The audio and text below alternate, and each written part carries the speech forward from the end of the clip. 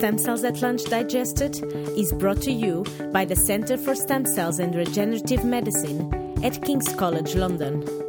Hello everyone and welcome to the Stem Cells at Lunch podcast.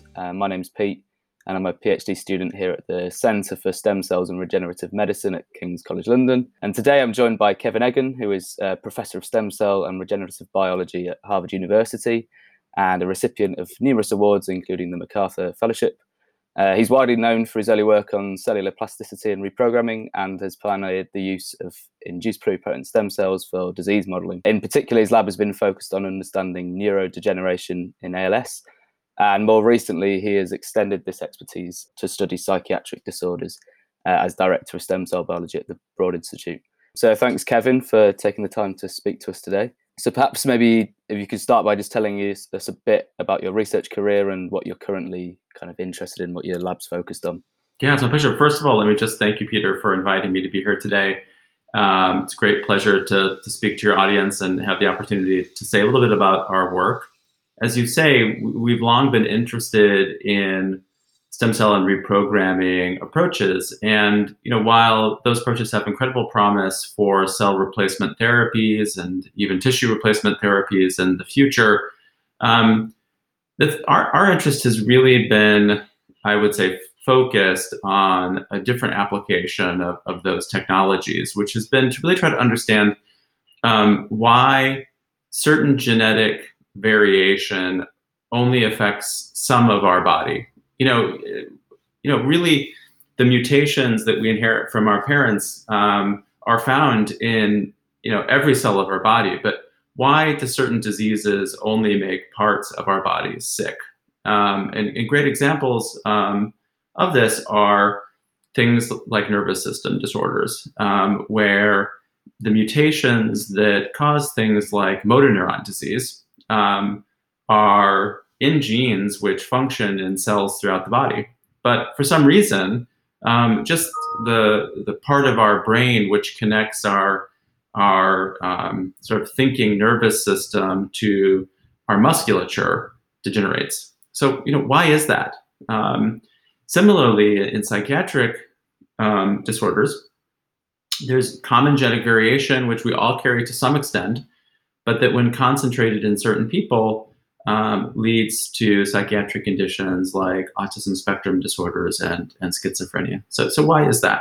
And I think one of the reasons why we haven't made a lot of progress in studying those types of conditions is really that it's hard to actually obtain the cells that become ill.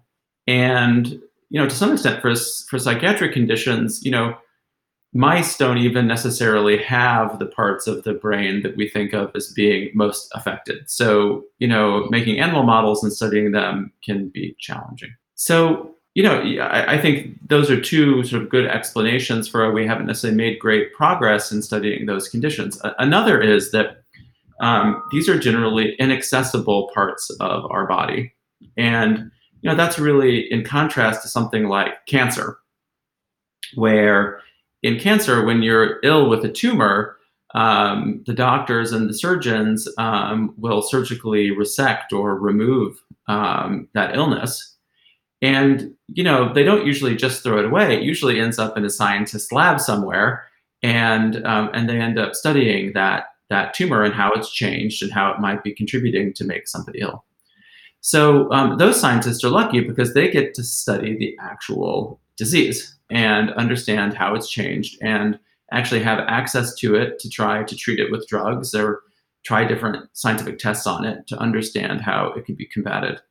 And I think that's a huge contributor to why we've made so much progress in the field of cancer therapeutics or oncology. And the real challenge in neuroscience has been that, in neurodegenerative conditions, by the time that someone is sick, the stuff that you want to study is gone, and the very process that you want to understand to try to stop actually takes the cells away from you. So there is nothing left. And in something like psychiatry, where you can kind of be aware in the early stages that it might be happening, brain biopsies are not something that people feel, nor should they necessarily feel comfortable with. And so actually getting pieces of tissue from people while the disease is going on is very rare.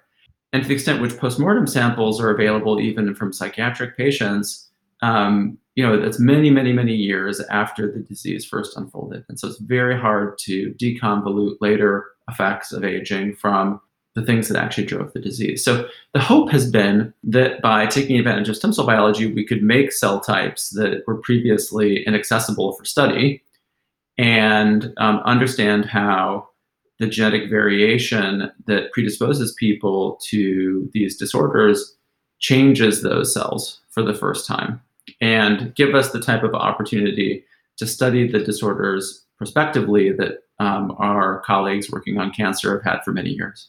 So, as you mentioned, since you finished your PhD, you pioneered the use of induced pluripotent stem cells for disease modeling. So you were the first lab to generate an iPS line from someone with a disease, and specifically that disease, as you mentioned, was motor neuron disease. So I guess at the time, did you realize how influential this would be and how much the field of stem cell-based disease modeling would grow in the years afterwards?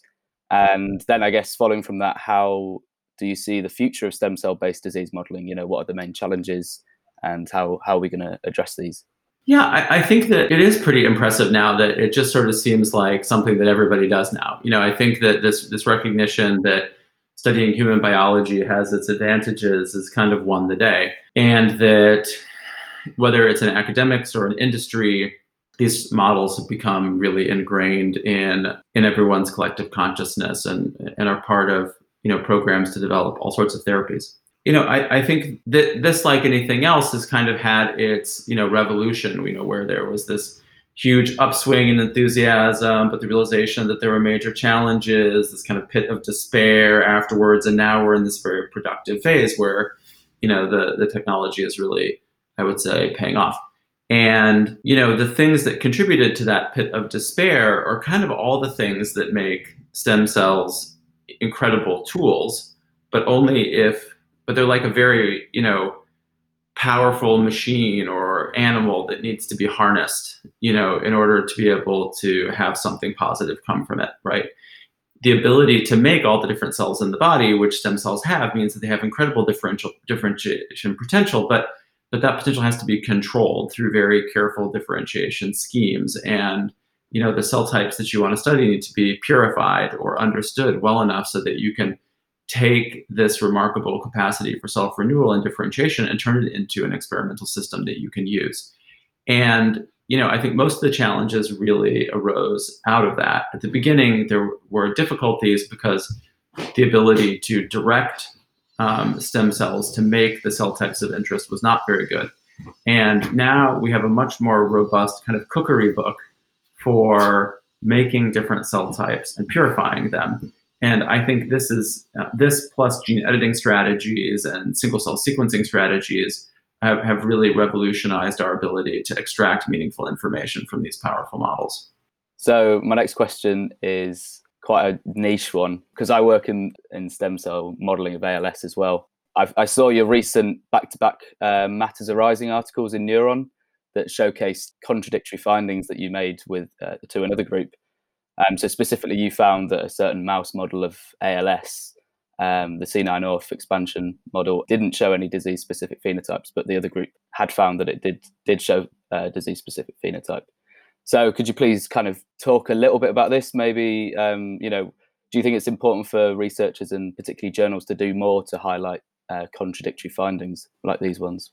I think it's an essential part of the scientific process. And, I think that it's key that either through, publications in separate journals or through these kinds of matter arising formats that there can be a dialogue in the press. And, the science progresses through replication, verification, validation, extension.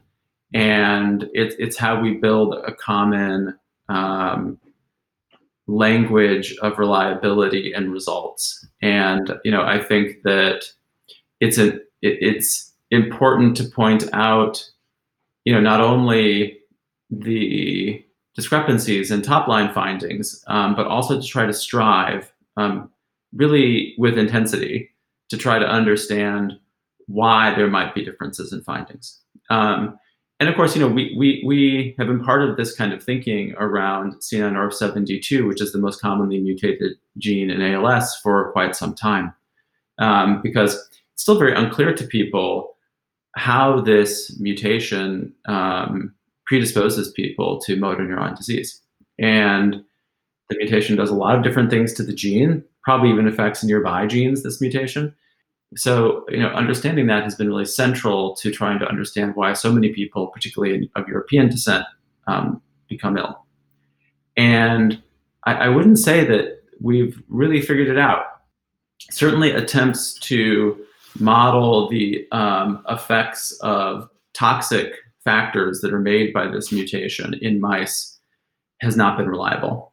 And, there are now many different papers describing several different versions of this model, and it's not clear to me that there are toxic effects in rodents of this mutation. But we've embroiled in the same problem in trying to understand loss of function of this gene too, and we and others have described really substantial changes in inflammation in the brain when this gene is not expressed. But others didn't find that. And in a series of papers, we've really been able to show that that's due to environmental effects and, in fact, effects of how the contents of the gut interact with the immune system and ultimately the nervous system. And so we can't be sure that there's not some kind of environmental influence on these models too, although I think that in this particular case, probably the best evidence points towards some kind of discrepancies around the genetic backgrounds of models and what they mean for studying nervous system disorders. So, there's more to figure out there, but I think it's really important that people focus on trying to understand when something isn't working, why it's not working, and try to see it through the lens of those that did see it and try to understand what might be going on. It seems a very important thing to kind of get figured out quite early on, because I know there's a big move away from using SOD1 mouse models of ALS, and so there's a big kind of interest in finding the next mouse model of ALS, and I think sorting out these things early on, it seems a pretty major thing to get right. So I guess my last question, looking through your CV, you might be fooled into thinking that forging a successful scientific career is quite easy. So I guess what I want to know is, what have been the biggest challenges in your career? What do you find most challenging about doing research day to day? And then maybe on top of that, what are the most rewarding aspects as well? Well, the most rewarding aspects are definitely seeing young people succeed in science and, seeing them grow in their maturity, as they advance through their training and become incredible scientists in their own right. Like, I think looking back on this phase of my career, there's no doubt that is it. And, that far supersedes, other types of discoveries, really. It's been exciting to see these models go from kind of proof of concept to something useful for understanding degenerative processes, and to see the first candidate therapies go into the clinic that were discovered with these types of models. That's very exciting to me. And, I think as far as challenges go, I would say we're all getting busier and the field has grown. And I think that, peer review and grants and papers continues to become more and more challenging, with people spending less time on it and probably doing less service to peer review, and really need to think about how we handle that process. And, it's quite interesting, I think, to think about what is and it kind of gets to this point before, how should we think about adjudicating peer review? Should we be sure, absolutely no uncertain terms, the result is right, and that should be the standard? Should it be a preponderance of the evidence is good? Should we encourage publication of exciting results with the proper textual qualifications if there's some uncertainty? So what role does getting it right the first time through stringent peer review versus letting an interesting idea and striking data kind of emerge into the field to be validated by others, where's the right line? And I think that we need to continue to have a conversation about that and about the role of peer review in publishing and how to think about it. I think we definitely need to think about that in a world where we want to, sort of be more inclusive and give greater opportunity to more and more scientists to have their viewpoints heard. So that's something that I think is frustrating, and it is maybe holding the field back. Okay. Well, thanks a lot for speaking to us. There's a lot to think about. We really appreciate having you on the podcast. Thanks, Peter, for having me on the podcast. It's been great to join you, and congratulations on how it's been going. Thanks, Kevin, and thank you to everyone for listening to the Stem Cells at Lunch podcast.